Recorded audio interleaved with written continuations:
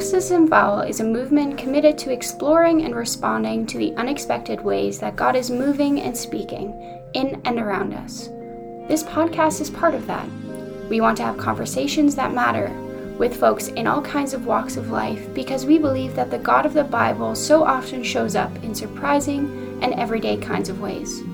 We want to pay attention and talk about that, and just maybe be changed by it all. Thanks for joining the conversation. Hey, I'm Aaron, host of the Foxes and Fowl podcast. My guest today is Njamba Koffi. Njamba is an award-winning community leader, an author, a poet, a public speaker, and a musician. Originally from the Democratic Republic of Congo, he spent much of his life as a refugee. He's currently an undergraduate student at the University of British Columbia, pursuing a degree in international relations with a minor in creative writing. Stick around afterwards for a few things I'm taking away from our time. Until then, I hope you enjoy our conversation. Njamba Koffi, welcome to the Foxes and Fowl podcast. It's so good to meet you. How are you today, sir? I'm fine, thank you. Thanks for having me. Good. Well, thank you for giving me your time. I'm just getting to know a little bit about you. We've never actually met in person, but I've been on your website. I've watched a YouTube video. I've done a little bit of reading, and you have quite a story. I'm wondering if you can kind of introduce yourself. I'm sure lots of people know you, but lots of people don't. So, and I think you're someone people should know. So tell us a little bit about how you ended up here and what's brought you to this point. Thank you. My story is rather long, so I never know where to start and where to stop. But I'm Njamba Koffi. I'm originally from the Democratic Republic of Congo. Grew up in the country until I was 11, and then my family fled. Ever since, we've lived in multiple African countries as refugees. My family are still refugees. Mostly we spent time in Malawi and Eswatini. And it's while in Swaziland that I got a scholarship to study at the United World College in Germany. And then from there, I came here to Canada as an international scholar at UBC. Mm-hmm. So that's the shortest version. That's as far as I can condense. Well, that's good. Well, you have a book about your story. Do you want to tell us a little bit about that? Yeah, so I'm a writer. I write a lot. My published memoir is called Refugee, The Journey Much Desired. I published it 3 years ago at the age of 20, and it basically follows my journey as a refugee from day one since we arrived in the refugee camp in Malawi, and then my life in the refugee camp in Malawi, Dzaleka refugee camp, that's what it's called. Going to school at Likuni Boys Secondary School, and then having to flee our refuge again because of the instabilities in Malawi and in Swaziland. My life as a refugee in Swaziland, schooling, the hardships, and how I ended up in Germany, pretty much. But I like to think of my book as something more than just my story, something that tells the struggles of young people living in various refugee camps whose stories don't get acknowledged. One of the reasons why I actually wrote the book was to try and raise that awareness, but at the same time try and source different means in which we can support the youth living in the refugee camps I've lived in. So yeah, my story is not my own. It's that of refugees, just told through my experiences. Yeah. Well, that's great. I mean, I think it's, I haven't had a chance to read the book yet, but I look forward to it. It's clearly it's an experience that most people don't have. And I wonder if there's, could you tell us something that we may not know about what it's like to be a refugee? I know it's kind of a spur of the moment question, but and maybe there's too much, but I mean, what's important for people who have never experienced that kind of displacement, who've never experienced that kind of hardship? who've never had to run for their lives. Like, what do we need to know? I think the discomfort, the uncertainty, the loss in dignity. You know, when we were living in Malawi, backstory is that the first refugees, I think historically, I'm not entirely sure, but I think historically the first refugees to arrive in Malawi were Burundians. So ever since then, every single refugee, whether you come from the Congo, from Rwanda, from Somalia, you are called Muburundi. Huh. You know, in Swaziland, the first refugees who arrived there were Mozambicans, particularly of the Shangaan ethnic group. So every refugee who comes there, ever since, is called Mshangani, which are pejorative words. So Burundi or Maburundi in plural, Mshangani in plural, it's pejorative word to describe refugees. So the reason why I talk about that, it's because when you are being called those kind of names, you no longer have a name, you no longer own your identity. You are whatever other people decide to call you. And that level of loss of dignity is something that many people don't realize. Many people know about the poverty, you know, the lack, the disease. They know about the post-traumatic, you know, situations, but they don't know that lack of dignity. And then the uncertainty. You never know whether you are going to leave the camp or you are going to live and die there. You know, I've had friends who were born in the refugee camp, grew up in the refugee camp, now are married in the refugee camp. I've had parents who bring their children and then they die in the refugee camp. So that level of uncertainty, it's also something that many people don't recognize, and like how much it affects people. Even until this moment, I'm still a refugee, although an international student, very privileged to be one of the less than 3% of young people who manage to get tertiary education out of the refugee camps. But I still carry that uncertainty with me. Will I get a citizenship somewhere?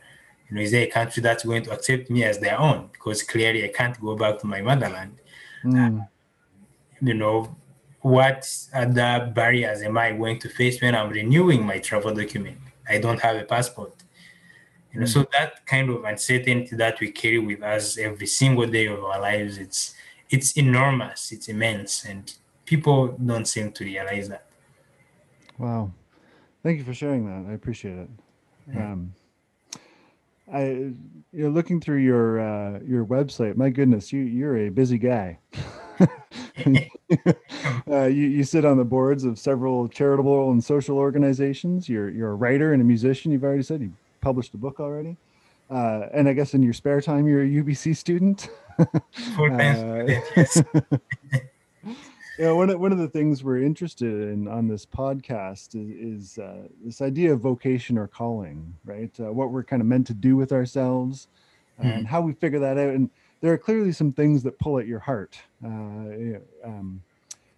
Whether we talk about vocation as the thing that we pursue or the thing that draws us, I think we can use both analogies, but you feel really, it seems to me just in reading about you and watching a little bit about you that you're really pulled towards some things. And so I'd like to hear about how your writing and your service work, your activist work, how those things function together, how they work together, and maybe a bit about what you kind of hope to do when you're done your degree. What's the next step? Yeah, no, that's a big question altogether. But we'll get there. We can divide it in segments. So let me start by saying that, when I think about my purpose, especially as a refugee, somebody who's lived in multiple refugee camps, multiple refugee situations, somebody who's been in the lowest that, the large part of humanity will never be, like really the lowest. And right now I'm very privileged, to be living in one of the most expensive cities in North America.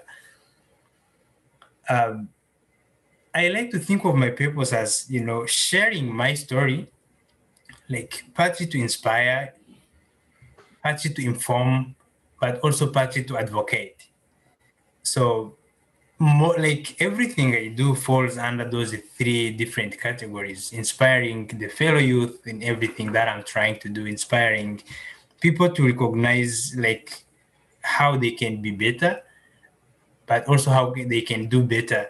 I'm talking about the uncertainty associated with being a refugee, being a migrant, like the support that many different people can give, inspiring that. So, and then there's the informing aspect of it as well. Always telling these stories that are kind of untold through my writing, through interviews like this, media, through interacting with friends, and also advocating for those who are not in situations that they can advocate for themselves. I'm particularly keen to advocate for equity, diversity, and inclusion, anti-racism. Things like these are these different intersectional identities that really affect people. But where it all started, so I'll tell you a story that I don't think I've told this to anybody who has interviewed me, but I thought it would be interesting for Aaron and, your audience, because you are coming from a Christian perspective. I am a Christian myself. I grew up as a Roman Catholic. My father, my mother, very devout, and the values that still direct my life are Christian values. When I was young, when I was a kid, I had always aspired to be a priest. I would look at how graceful and how gracious the priests are, how wise they are, how knowledgeable. They always had an answer to any question, and how they have the capacity to influence masses, through their preaching, through their community service, and they'll be like, that's exactly what I want to do. That's what I want to be. I applied for the seminary schools before we fled, and I got actually some amazing opportunities, but then we had to flee. So in Malawi, it was like starting from zero. And I go to discover Likuni Boys Secondary School, which was a missionary school by the Marist brothers and white fathers. And I was so keen to go there. It was one of the best schools in the country. And I really worked hard in the refugee camp. Like for those who will get the chance to read my book, I actually talk about the hardships of getting started with education, how I almost gave up because they could not give me the grade that I desired. And my father pressing on, saying, you have to study. It's only through school and through believing in God that you are going to get out of this life. He did not lie to me, like when I'm looking back retrospectively. But eventually I made it to Likuni Boys. And there I was communing with priests and brothers. I was introduced to the diocesan, like the diocesan office. They were connecting me with an agreement that I graduate from this missionary school and go directly into a seminary education. And just after my first year at Likuni Boys Secondary School, we had to flee again. And then in Swaziland, I actually couldn't find a missionary school. I ended up in a rural high school near the refugee camp. And that's what broke my vision to become a priest. But I don't think I lost the qualities that I always admired from priesthood. When you talk about discipleship, I don't necessarily consider myself a disciple of Jesus, but everything that I do, it's like it's the calling that I had as a kid, just it manifests in different ways. So when I'm speaking to masses, whether it's through fundraising events for charities, I speak to churches, different church groups, I speak to university students, I speak to elementary school students.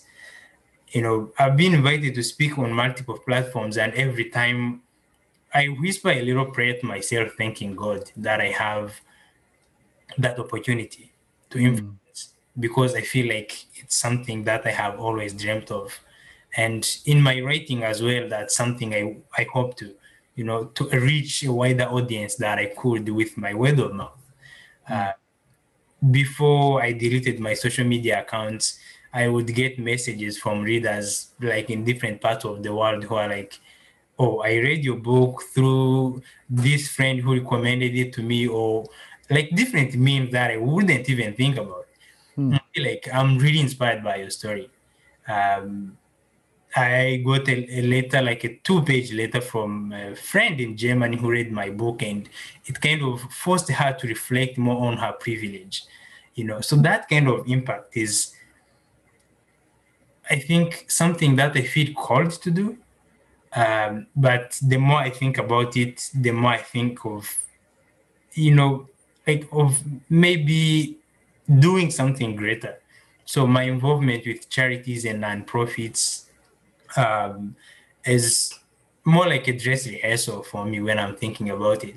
I have bigger dreams of building interconnected youth centers on the African continent, for instance. Hmm. Yeah, bigger dreams of bringing indigenous culture education to racialize the youth in North America and Western countries so that they can be more connected to their indigenous roots, and um, in hope that that helps them to understand more of their identity instead of always being looked down upon or even having low self-esteem because they don't really understand who they are. So things like those.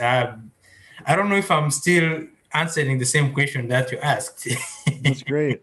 Hey man, no, it's really remarkable. And one of the things we say a lot, and one of the things we're trying to say through Foxes and Fowl, is that the church has often talked about ministry in a very narrow kind of way. Like if you're called to ministry, you go to seminary and you become a priest or a pastor and you get do church work and all. Hmm. But I think that certainly scripture, and I think at our best we acknowledge that God has ministry for all of us to do, that ministry is much broader than the work that I do. And in fact, you're able to reach many more people than I do, by virtue of the way that of the work that you're doing. So that's I mean, I would say that you are working out a ministry of your own. That's it's pretty remarkable. Yeah, Yeah, I was, well, you talk about ministry, I recently thought about like ministry. Actually, last semester I was on a bus 49 to UBC, and the driver, I said hi to the driver. I always do that, just out of politeness. And then he asked me a question, and before I knew it, we had a conversation the entire ride. I live in Denver, the entire ride to UBC. His name is Braden, and he was talking to me about ministry, about being a disciple of Christ, about what he does and how he enjoys chatting with his passengers. hmm. That he's using like that platform, being a bus driver, as a way of continuing Christ's ministry. And I was Wow. so inspired because I had never thought of the fact that any place where we are can be a platform for us to minister. So I absolutely agree with what you are saying. It manifests in different forms. Yeah, that's great. I love. I think that our work becomes more interesting, whatever it is, when we think of it on a bigger scale than just doing something for ourselves, or just making a living or whatever, but as committing to Hmm. a broader vision for the health and well-being of the world and Hmm. for all people. So yeah, I appreciate you sharing that. That's great. Um, I wanted to probe a little bit about you talked about advocacy and what you want to encourage people to do. Hmm. I'm always sort of trying to think about what, coming from a church perspective, what churches can do, like how we can be actively involved Hmm. in caring for people. But I wonder if there's one thing that you were to ask people to do or to take seriously. What's an action that we can do? I mean, we all know that There are big problems in the world. Is there one thing, or is there an organization that you'd like to see supported? Or? Yeah, no, I always hesitate when I'm asked that question because I don't know exactly where everyone is at and what their capacity is. But one thing that I know for sure, like I'm very certain about this, there is always something that can be done. Mm. In some previous speaking engagements, when I'm asked that question, I'm like, how much do you spend on food per day? Okay, $20 on average. What if you sacrificed one meal? Or out of the $20, you took out $2 per day for 30 days. That makes 60 days. Mm. And I mean $60, $60 in those 30 days. How much impact do you think that money can have? And people don't seem to realize that $60, 60 Canadian dollars, can pay for an entire high school of a child in Kakuma refugee camp. Wow. Or can send a kid to like a more decent primary school in Zareka refugee camp. I think I work with different charities and nonprofits, which is good. And I always appreciate people who donate to charities. They should continue doing that. You should continue doing that. But the efficiency and efficacy of those funds most of the times is not as compelling as, let's say, if three people in like your congregation or three students at UBC were to say, okay, let's save up $100 every month for 12 months. So in a year, we have 1,200. And with that, we are going to build a library in this refugee camp or in this impoverished community. So I would encourage people to start quantifying what they consider as charity. In terms of organizations to donate to, I'm actually in the middle of building an organization myself. Ever since like 2018, I've been I've been working with Amala Education. It's a UK-based nonprofit that gives distant learning to refugees. They have established themselves in different countries, and we are trying to open chapter in Eswatini, in Baga refugee camp, where I grew up. And there is a youth club that I founded when I was a Syrian in the refugee camp, that we are really working together, trying to build like a youth learning center and a resource center. So it's it's been incredibly hard with different challenges. Then the pandemic kicked in, but we have donations of laptops from Lenovo, for instance, that are sitting there. We have individuals who have committed to providing different materials to build. What we are lacking is funds.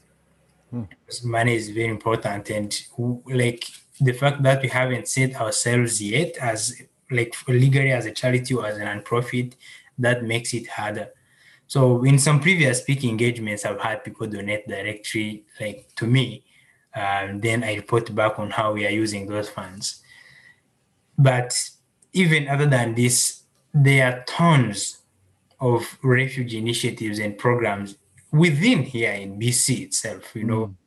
Like off the top of my head, I can think of 5 different organizations that could benefit from a $5 donation. ISIS of BC, Mosaic Options Society in Surrey. There are multiple organizations. Before the pandemic, I would tell people, if you can make the trip and go and visit a refugee community, do that. Because one of the things that charity in general, I think, and also from my experiences working with charities, one of the things that I think is lacking in the charitable sector is that connection, establishing a genuine connection. There is somewhat like a disconnect between those who are donating and those who are on the receiving end. And again, for me, it all goes back to the question of dignity.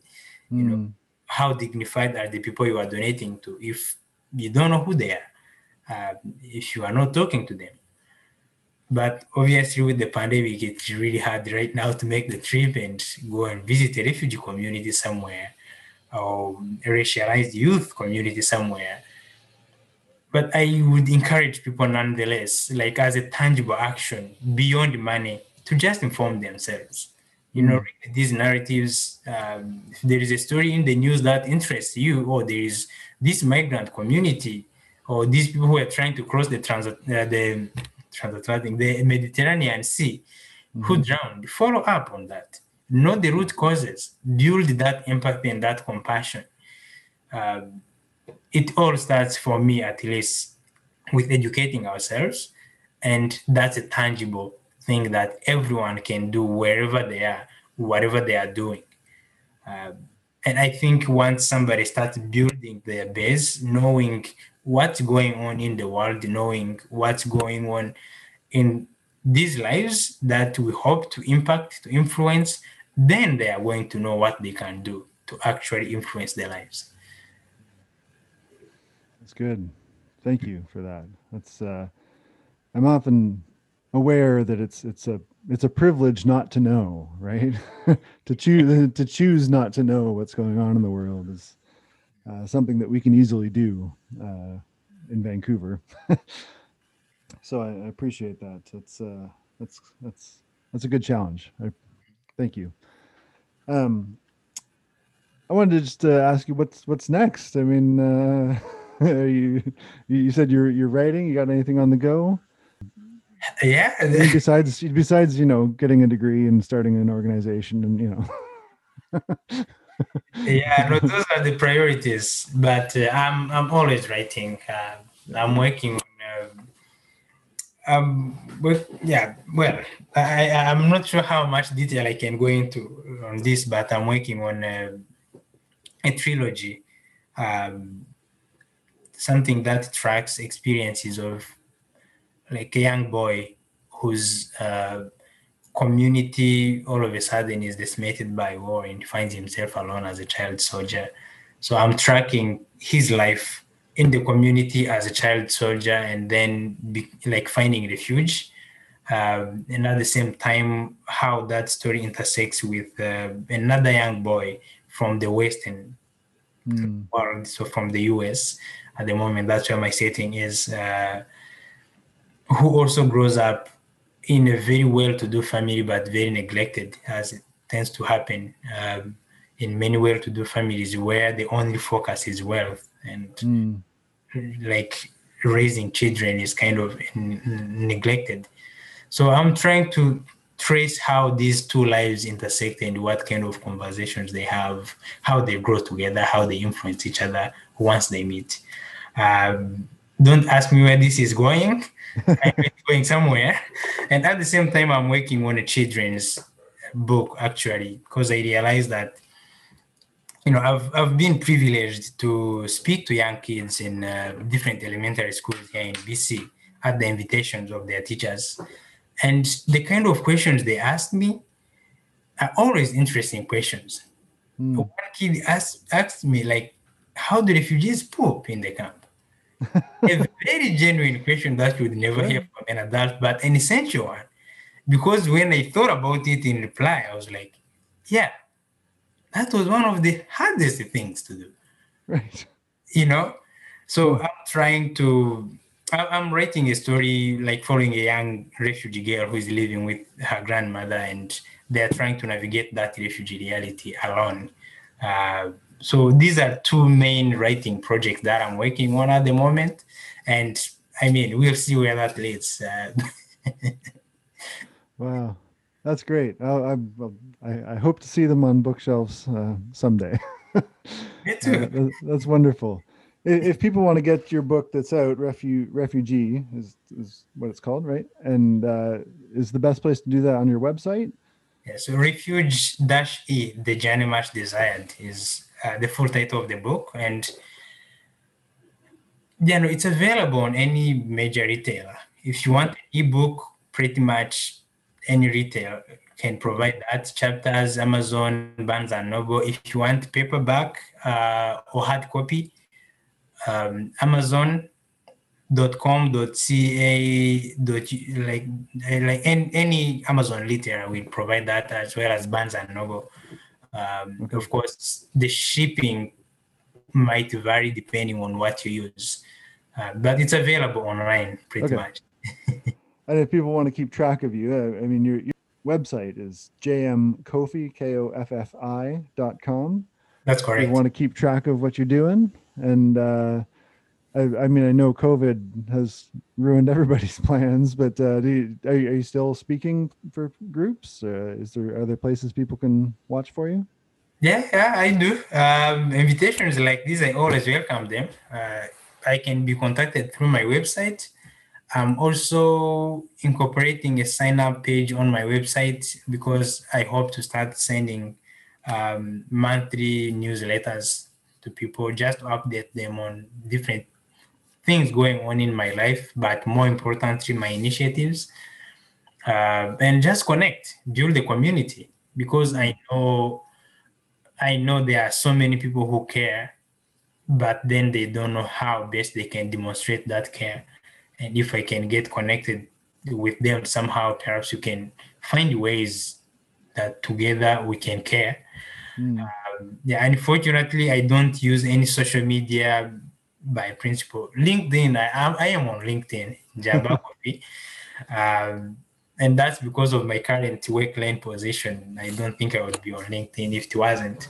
I'm not well accustomed to social media, and I found them to be more of a distraction than actually helping me to do the work that I'm doing.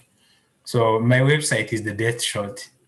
Okay. Well, all right. So go to jmkoffi.com and register for the newsletter, and you'll be able to follow what's going on. That's great. Well, my friend, I hope we get to meet in person someday. I've really, really enjoyed this time together. You've been generous with your story and with your time. And so I just want to say thank you and blessings on your work ahead. And yeah, I hope we run into each other around UBC at some point soon. Thank you so much. I'm sure we will. Please do keep in touch. And I'm grateful that you gave me this opportunity to chat about my experiences as well. Yeah. Always a pleasure. Well, you're somebody people should know. So thanks for taking the time to introduce yourself. Thanks a lot, Aaron. Okay, take care. Thanks for hanging out with us today. I hope you enjoyed our conversation with Njamba Koffi. Here's a few things I'm taking away from our time. I really appreciated the idea that our story is not our own. Sharing our lives and attending to the lives of others is key for building the kinds of communities and relationships that bless the world. As Njamba made clear, it's relationship that moves us beyond charity and towards something more hopeful. Second, I was struck by his thoughts about the loss of dignity for refugees. As a Christian, it seems to me that so much of what Jesus does in calling and healing and ministering has to do with restoring dignity. I think we need to ask ourselves how we can work for a world, even in our small corner of it, where people are honored and treated with dignity. And third, there's always something that can be done. I love both the challenge and the hope of that. Whoever we are, with whatever we've got, there's always something that can be done to make the world a more life-giving place. Thanks again for listening. Check out jmkoffi.com for more of what Njamba is up to. Thanks to the Foxes and Fowl team, University Hill Congregation, and the Pacific Mountain region of the United Church of Canada for making this happen. Thanks to Davis Miller for the soundtrack. Check him out wherever you get your music. And until next time, grace and peace.